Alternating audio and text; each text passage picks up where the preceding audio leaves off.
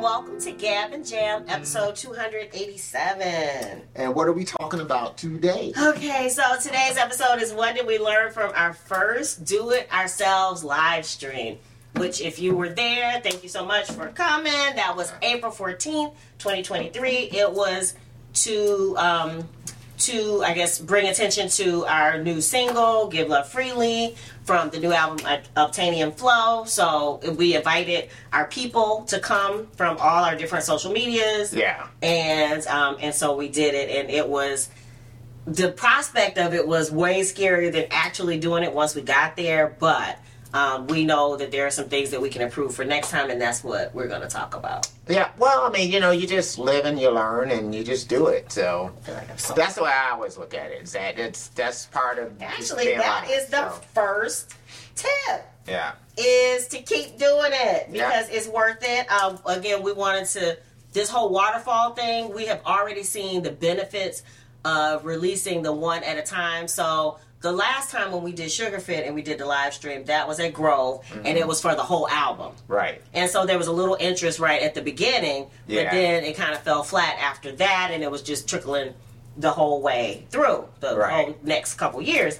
So this already, between the Groover, if you haven't seen that episode, go back and see that episode. Right. But between Groover and our own live stream, where we now have our own Facebook group for the band, for Bourgeoisie Paper Jam, and all of that, we've already seen quite a bit more plays and all that, and that's just from that first single. Yeah, and plus it's manageable. I mean, it's tough to kind of market 14 songs or so. Yeah. And I guess it all depends on if you have a song that you think is like a defining song for your project. Maybe that makes it a lot easier, and you kind of feel like, okay, this one I know is like it. Right, and I know this is the best song completely. Maybe it's a little bit easier to kind of do that, but I think we probably have a few songs in a few different flavor, different lanes. Yeah, that seem like they might be able to do that. Like, I don't know if we're gonna waterfall the whole album. Okay, you know what I mean?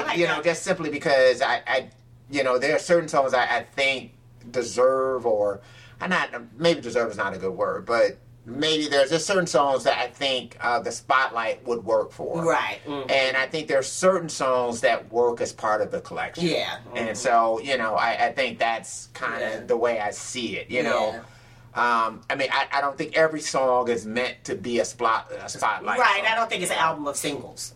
Right, Where some people's albums, like every song seems like a single. Yeah. But even what like you were talking about with Michael Jackson, there were a couple songs I had never heard of before. So those must have not been single, quote unquote, material because they didn't release them as singles. It's almost like I think I think the song that's always kind of lost on people is like "Baby Be Mine," from Thriller. Right, I didn't even know that song existed. Right, but it's on Thriller, and it's almost like a throwback to Off the Wall. It's like it kind of almost would fit better with the Off the Wall. I felt like as opposed to life had passed me by because I didn't know that. Yeah, wow. But it's kind of tough because just about every song on that album was a single, right? And which I think that's what Quincy Jones was looking for. I mean, he says they went through 600 songs, right? To whittle it down to the 9 songs that ended up on there, and they really probably could have got rid of "The Girl Is Mine." Yeah. But anyway, but just saying that for us, it might be like maybe like a 6-song campaign or something like that. But then we also had a Tony Webb thing going on at the same time. Right. So and maybe it might not be a bad idea to kind of stagger them. Maybe one month do like BPJ, and then the next month do like Tony that might Webb. be. Because we were talking about that groover thing again. You probably want to check that out because that whole process has yielded us for the BPJ, just for Give Love Freely, 13 playlists in 1 week. Right. So that's like major for us because it took like 2 years to get that type of traction for Sugarfit, last time. So that, but keep doing it. Yeah. That's the first tip because it's going to be worth it and we can see the benefits already. Yeah. Feel like we're kind of coalescing our group together, so it's been great for that. Yeah. And the next thing is try your best to have as much of the tech and the stage set up in advance. Yeah. Because for me, the goal is always to stay in the zone. Yeah. That as you are, I guess, vibing, whether it's with the people who are showing up or for us, before anybody really showed up, it's us vibing with ourselves. We don't want to deal with, that went off, and now you get frustrated, and you're not able to be your entertaining, your chill, your best self. Yeah. You're stressed because you're busy trying to figure out. I know for us, the YouTube live stream, I think I messed it up and had to reset it up, and so trying as much. I mean, some things you can't predict. Yeah, you can. I mean, but the thing is that you just kind of have to let it go. I mean, it's. I guess it's like with a live performance. You can't necessarily get stuck on, what mistakes you did or what you didn't do that you plan to do. As much as you just try to say, okay, well, next time, we'll try to do this. But I still think that with live, to me, there has to be a certain amount of improvisation. And that there has to be a little bit of that. And I'm not saying that everybody would like Miles Davis never rehearsed things. Yeah, wow. It's like whereas Prince would, that was completely opposite. Right, that was completely opposite of him. But I think that I'm probably closer to Miles than I am to Prince. Oh, see. Because I'm not the person who likes to be so locked into something. Yeah. I always like to leave that room for creativity. Yeah. And I'm not saying that Prince didn't leave that at all. I'm just saying that for me, it's like, and I think I do like that element that something could be organic. Yeah. And that something could be in the moment and that, to feed off the moment. That to me is like when you're so prepared. Yeah, I think you can lose the fact that you can feed off the moment. That you kind of supposed to be vibing. That's part of the experience. Yeah, because that's the thing. It can surprise me either way. It could surprise me in that it could be just completely horrible, or it could surprise me and it could be really great. Yeah. Sometimes I come up with great stuff, off the cuff.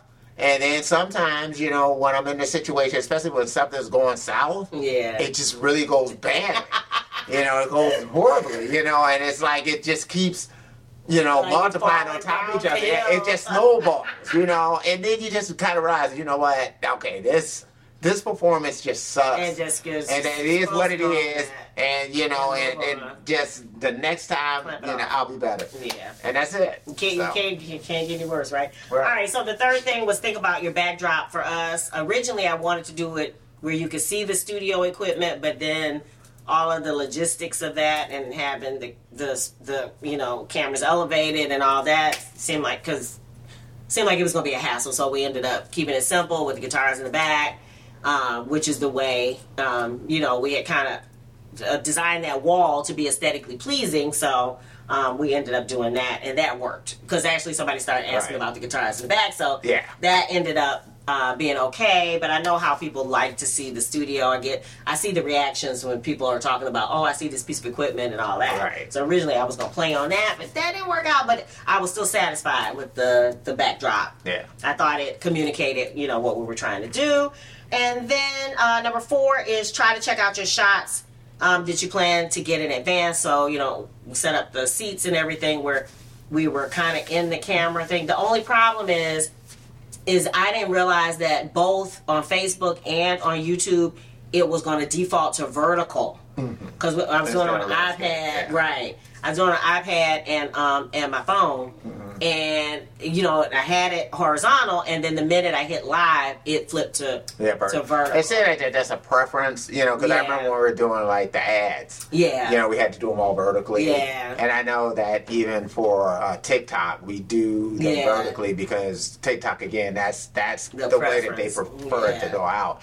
And so sometimes you got to start thinking about that, is that if the preference of the platform that you're on is to do something that way, then, maybe even if they can't accommodate it doing another way, it might be just better to just stick with the way that, they commonly like you to do things. There was no way to change it, so in the moment, that flipped the devices, and we had to kind of huddle up because we had plans to do it. And it is what it is. I mean, it's a live stream. I mean, again, that's the whole reason why it's live. Is that it's not going to be perfect. I mean, that's right. I mean, I'm saying that's what people bitch about, is that nobody wants to see anybody live anymore because everybody's using recorded stuff. Why are they using recorded stuff? Because they don't want you to hear mistakes. Yeah, that's true.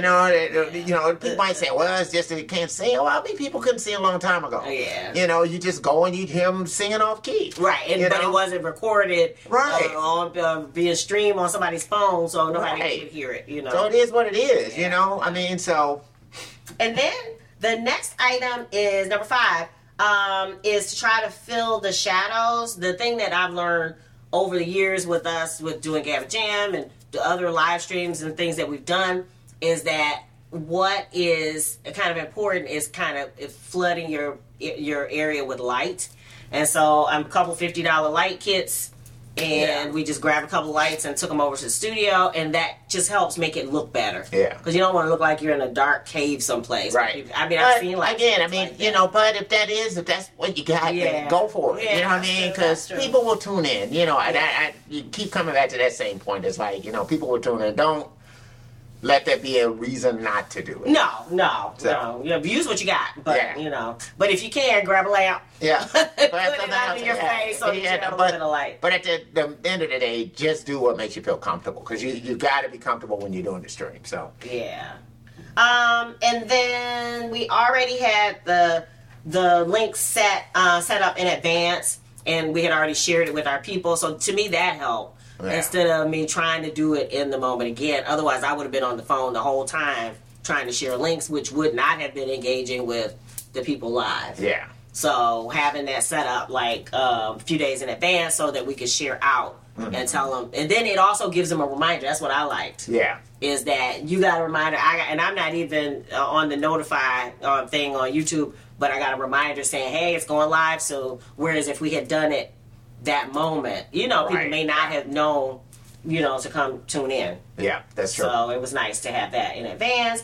And then finally, and I know you want to keep it kind of loose, but for me, I like to have at least some rough agenda of the things that we will cover even before people get there, because I know some people spend the first 5-10 minutes waiting for people and bullshitting and, doing all that kind of stuff. For us, we just started the party right away, because you have to honor the time. Who come on time, yeah. Or then the fact that it's going to be a video that lasts longer than that. Right. And so you don't want people to come try to watch it, and the first 10 minutes is you, hey, waiting for, folks to show up. Like, So we started right in, and I did appreciate that. Yeah. And had some things to discuss. Yeah. And then after a while, it was kind of like a Gavin Jam. We're used to talking to a camera with nobody there. So at first it was like that, but then after a while people started coming in. So. Yeah, and it all depends on how you're going live, what you're going live. Because, maybe kind of the reason why you're going live is that you don't have an agenda. Yeah. That you're just going on live to just talk to people. That, hey, I'm just going to be on live. We can talk. We can do whatever. Yeah.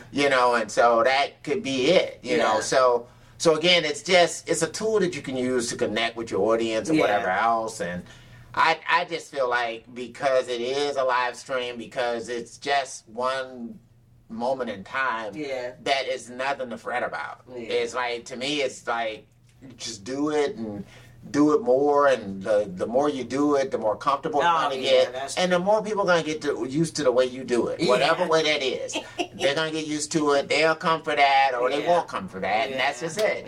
So I think that's the best way to me to approach it, because Again, you don't want to get to a point where you're fretting so much that you can't do it. Yeah, that's true. So. That's true, for sure. Yeah. Done is the new perfect.